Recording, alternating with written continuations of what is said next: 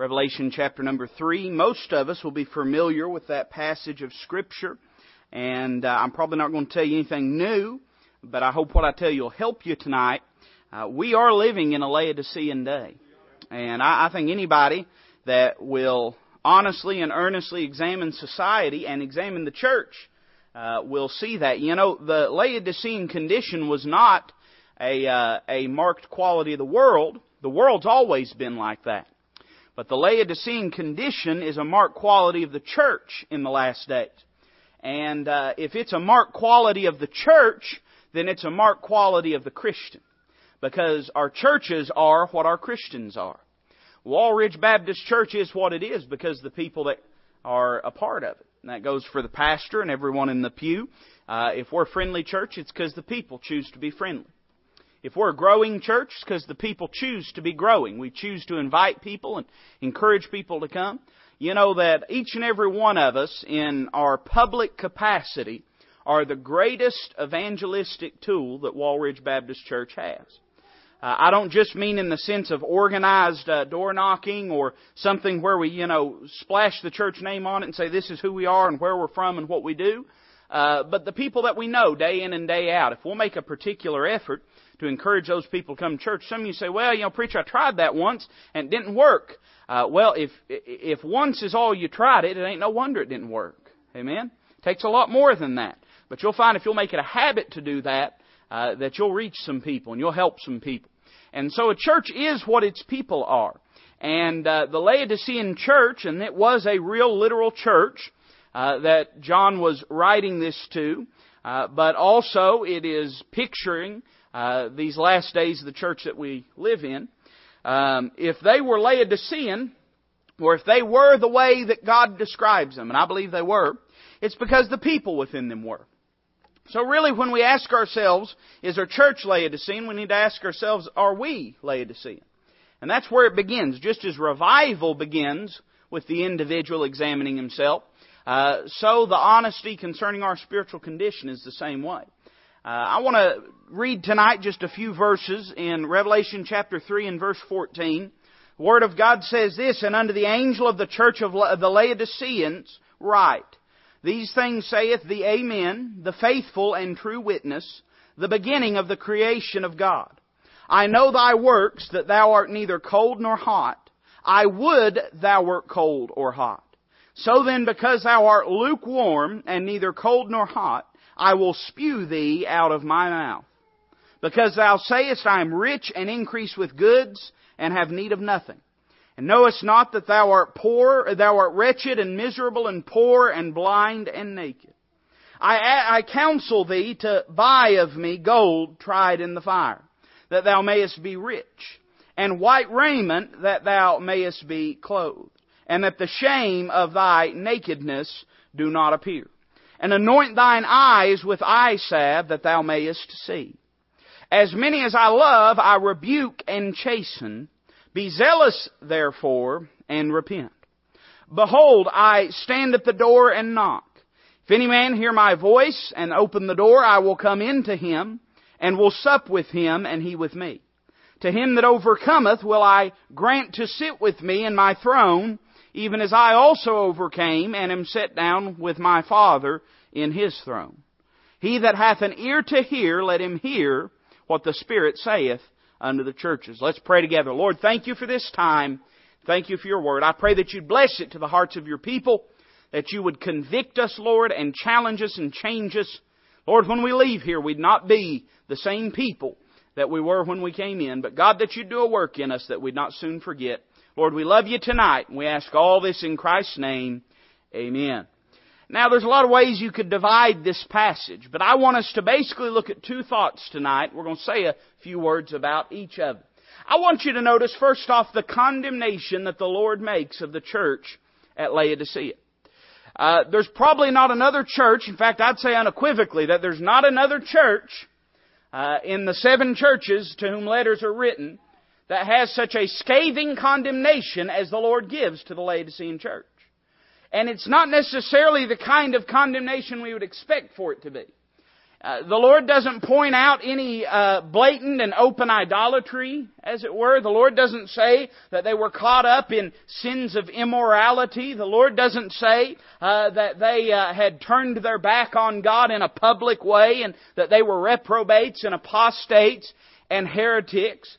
And yet God says about the Laodicean church something that He doesn't say about the rest of them, that literally they make Him sick to His stomach. Now, what is it that God could say about the Laodicean church? What are the qualities of the Laodicean church that literally turn God's stomach? That's not a pleasant thought for us. You know that? To think that us and our life and our actions could literally make God sick when He beholds it. And I know that's not popular preaching. I know you're probably not going to hear it preached from the big arena churches, but the Word of God tells us nonetheless that there are some things that we can have in our life that literally turn the stomach of God. And we see about 3 or 4 marks of the Laodicean church. And we see this in the church today. But the thing that troubles me more than seeing it in the church, quote unquote, is the fact that we see it so often in Christians. We see it in their lives, and people that we know and that we love, and people that once were on fire for the Lord that no longer are. So I want us to take a few moments, and I want us to look at the condemnation that the Lord makes. And what are some qualities or traits of a Laodicean Christian? Well, I'd say first off, the spirit of mediocrity is a trait of a Laodicean Christian. Look what it says in verse 15. The Lord says, I know thy works, that thou art neither cold nor hot. I would thou wert cold or hot. So then, because thou art lukewarm and neither cold nor hot, I will spew thee out of my mouth. Mediocrity. Isn't that really what it is? Mediocrity. Not on fire for the Lord, but not necessarily cold to the Lord. Just somewhere in the middle. I was in a service one time and a preacher preached on this, and he did something, a very interesting exercise, and I don't know that I've ever really had liberty to do it, at least not the way he did it, but he had everyone pull out a piece of paper and write down, maybe I have done it, don't remember it, I don't know, but had everyone write down a number from 1 to 10 that they believe about their Christian life. There's very few people that'd be bold enough to put a 10 on that paper, but there's very few people that'd be honest enough to put a 1 on that paper. Most people would put themselves somewhere between 6 and 8, if I had to guess. Oh, there might be a few that are really humble that give themselves a 5. But you see, where we'd place ourselves in our own estimation of our Christian walk is usually somewhere right smack dab in the middle. But God says here that you'd be better off to be a 1 than to be a 5 or a 6. You'd be better off to be cold than to be lukewarm. I'd say we live in a day of mediocrity. Most people that are involved in the church today, most of them are not living in open, unashamed sin. When I say most of the people, I mean our stripe of church, our type of church. I mean the old-fashioned churches that still have a little bit of conviction about them and still preach from the Word of God. Most people that go to those churches on a regular basis, they're not living in open immorality. Most of them, they're not going down to the bar and getting drunk, or if they are, they're going to a different one than the pastor goes to, because I don't never see you there. Amen. It's not that we're living in blatant and open immorality. It's just we're not doing what we could be doing. That's a mark of the last days. The fact that we would be unmoved by our condition and by our state. I'd say most of us, if we were to label our Christianity, we'd label it mediocre. And God says that makes me sick. It makes me sick that you don't care enough for me to be hot, but you don't even care enough for yourself to be cold. You're just apathetic and lazy and unmoved by the Word of God. And He says, you're mediocre, I'll not stand for it. So I think a spirit of mediocrity is one of the things. But then I think a spirit of apathy is one of the things. Look what it says there in verse number 17. Because thou sayest, I am rich and increased with goods, and have need of nothing. I chose the word apathy. We could have used a number of words there. But the comfort and ease of the Christian life. You know, the truth of the matter is this. We live in the most comfortable days that humanity has ever experienced. We think just because the stock market takes a little bit of a dip, we think just because interest rates go up a little bit, boy, we're really hurting, we're really suffering. But the truth of the matter is, we live in the most comfortable days we've ever lived in. We can literally turn on a television or a computer or pull a phone out of our pocket and be entirely across the world and have wealths of information. There's not a single job, it seems, to do in the home, but there's some kind of gadget and mechanism and machine to do it. Most young people today grow up never knowing what real hard work is. They think hard work is to flip a hamburger, or they think hard work is to talk on a headset and a telephone and help somebody with their computer. We live in comfortable days. Now you say, "Preacher, is that wrong?" No, that's not wrong. It's not wrong until that comfort lulls us to a spiritual sleep. And we say, like the Laodicean Christians did, "I have need of nothing. I have need of nothing." You look through history and you'll find that prosperity has always been an enemy of revival. And as long as people are settled, they're stagnant. Something has to move them. And in the days that we live in, the problem is we can't be moved because we've got too many buffer zones to be moved.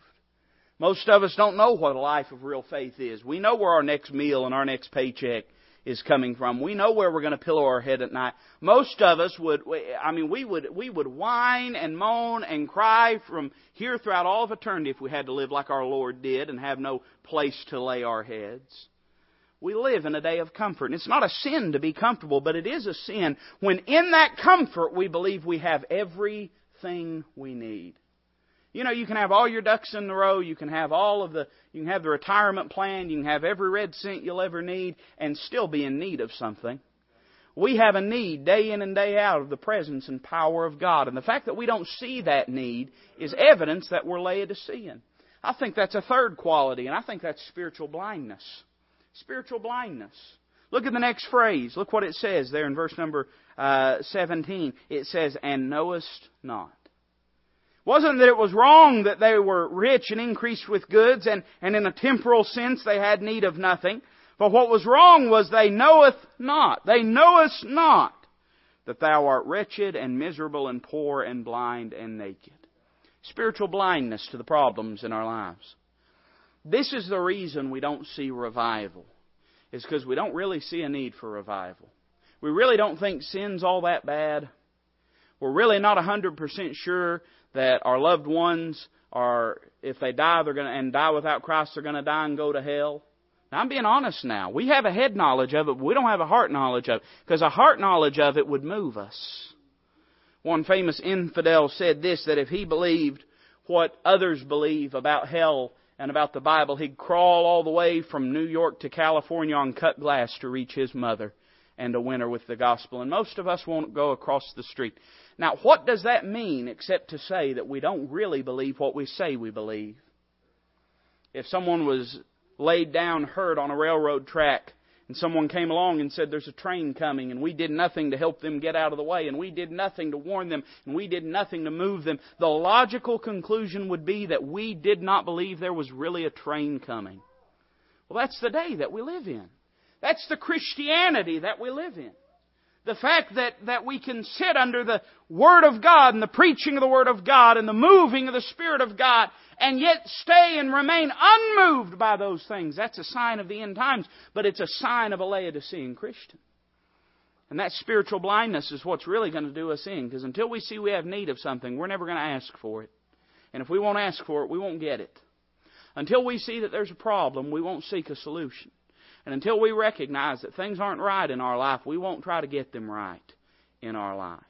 I see a fourth quality, and I couldn't really think of a cute word to use with this, so I'm just going to tell you what I see, and it's in verse 20, and it's the placement of Christ at the church of Laodicea. He says this, "Behold, I stand at the door and knock." We see, and you've heard this 100,000 times, but if I can do anything, let me stir up your pure minds by way of remembrance, that in chapter number 1, we see Him in the midst of the candlesticks. But all the way down in chapter number 3, we see Him outside of a locked door. And that's the place that Christ occupies with most churches. But I'd go a little bit further. I'd say with most Christians, that's the place that He occupies. You see, we don't mind Him being on the front lawn where the neighbors can see, but we don't want Him in the house where He actually has a say in what goes on in our lives. We don't mind Him being out as a lawn ornament and for people to walk by and say, "Hey, that person's a Christian." But to actually give Him the reins and the government of our life and to let Him make decisions, we're unwilling to do. Now, I'm telling you something tonight that you're either going to have to accept or not accept. And I promise you right now, I'm not mad. I mean, I'm having a good time. I'm not upset. I'm not mad at you. I'm not mad at me. I'm a little mad at the devil. Amen. But I'm not mad at you and I'm not mad at me, but I'm just telling you some real stark realities that until we get a hold on this thing and get honest about it, nothing's going to change in our lives. We have to get to the place where we recognize that if Christ isn't on the throne, He's outside of the locked door. Those are the only two places He'll be. He'll be in the midst or He'll be outside. And the truth is, for most Christians, He's outside. For most Christians, He's outside. They don't mind Him being there. They like the reputation it gives them. In other words, they like the name Christian. It doesn't bother them for people to say they're a Christian.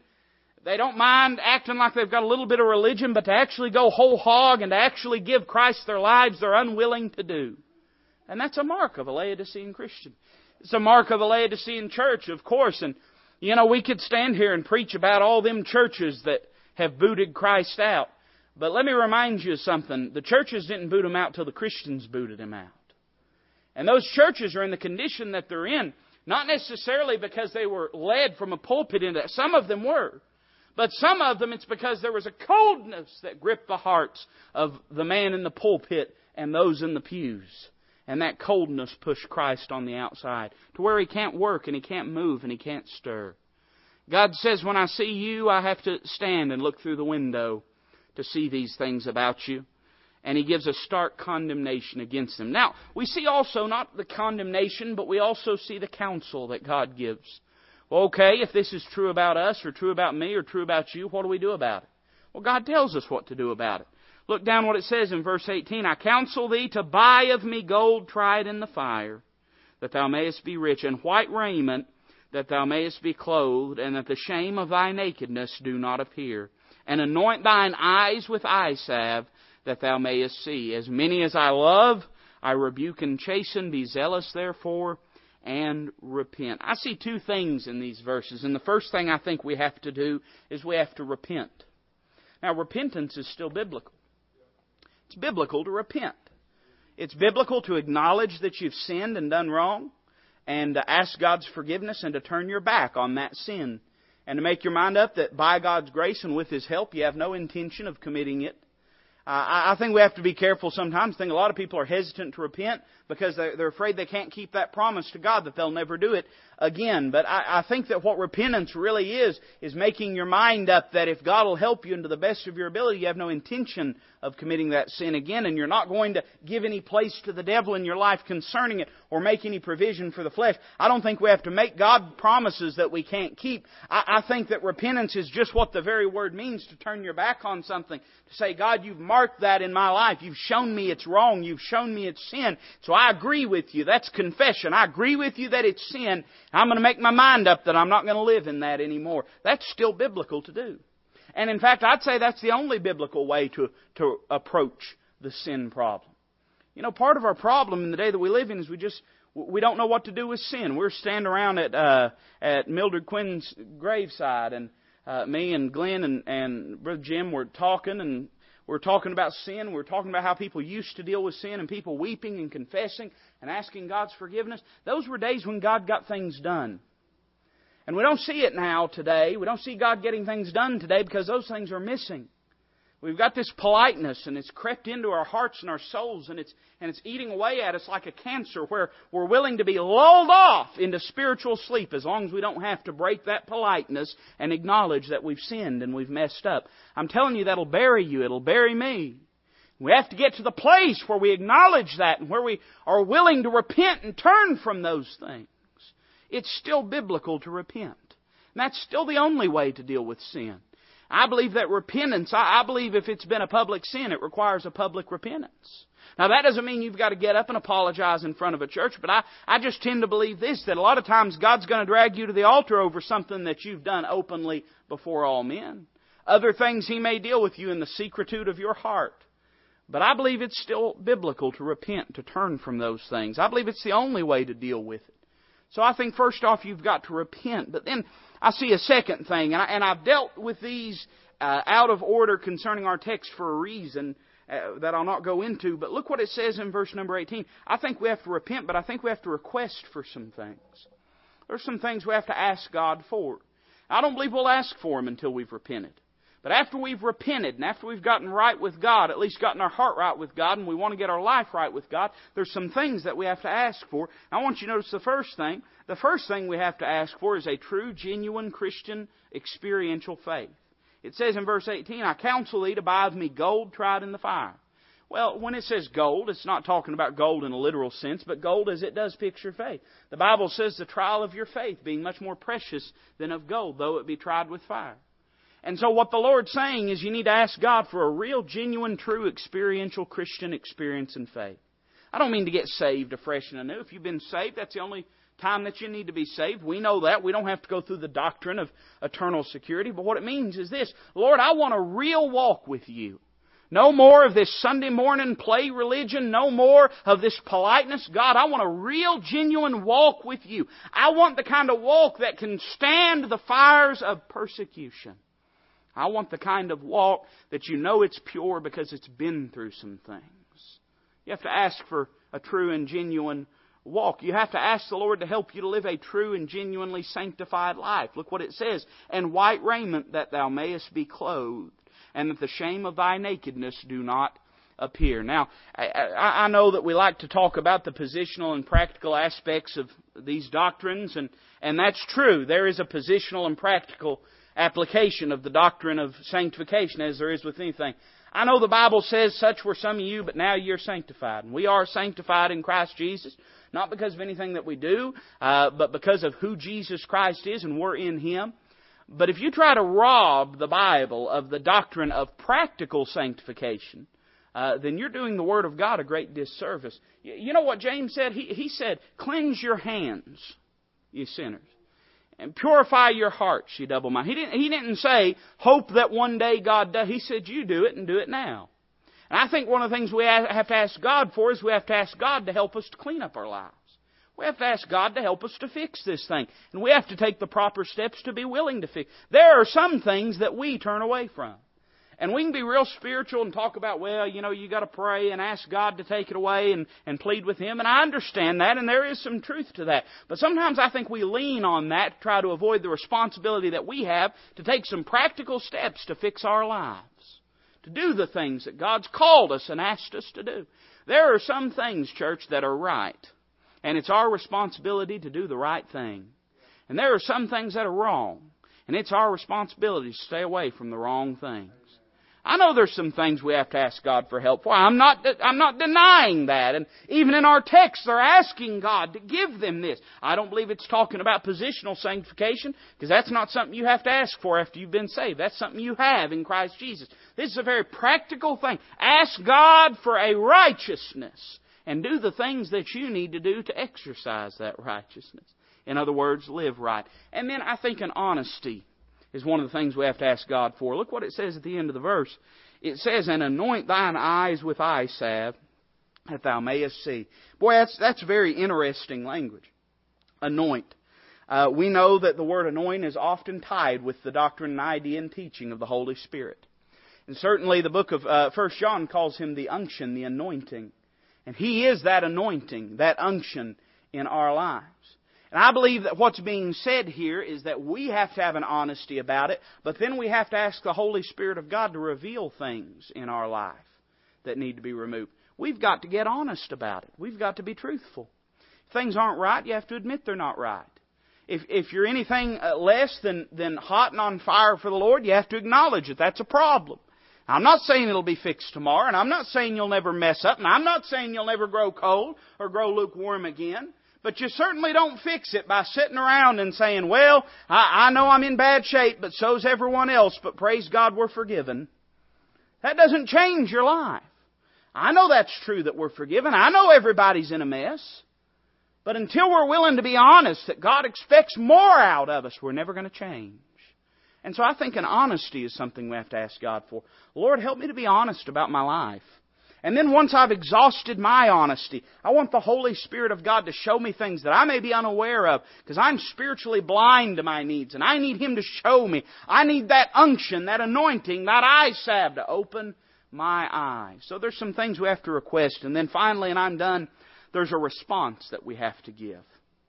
Look again at verse 20. Behold, I stand at the door and knock. If any man hear my voice and open the door. I will come into Him and will sup with Him and He with me. We have to respond to the Lord's voice. We have to respond to Him. You know, I think sometimes as a preacher, I try to be so careful. I know other preachers that are this way. We don't want to drag people down an altar. We don't want to manipulate people. We don't want to pressure people. And we don't want people to make decisions just because of us. That sometimes I think we temper and weaken an invitation. And I think sometimes that's a bad thing. The reality is this: if God spoke to your heart tonight or any other night, you have a responsibility to speak to Him and to respond in obedience to Him. And I know we say if that means in the altar or in the pew, and it does mean that. If God gives you liberty to stay in a pew, that's fine. But in my experience, it seems like God's never okay with me staying in a pew when there's an altar to go to. But whatever it means for you, if God speaks to you, you don't just have the option to respond. You have the responsibility to respond. It's on you to do that. He won't drag you down. You have to make that decision. But understand this, when God speaks to you, if you don't respond in obedience, it's disobedience. And it's a hindrance to your spiritual walk. All that does is make the blindness deeper and the mediocrity more intense and the apathy more deadly. You've got to make that decision. But if the Lord's speaking to your heart, that tells you this: there's still hope. There's still hope. I believe that a Christian can get to a place where he's done so much harm to the name of Christ, and he is so hard-hearted and will not repent and return, that God will take him out of this world. But if God's touching on your heart, you're not to that place. God's trying to do something in you, and you have to be willing to. You've got to be willing to repent. You've got to be willing to request some things, and you've got to be willing to respond in obedience.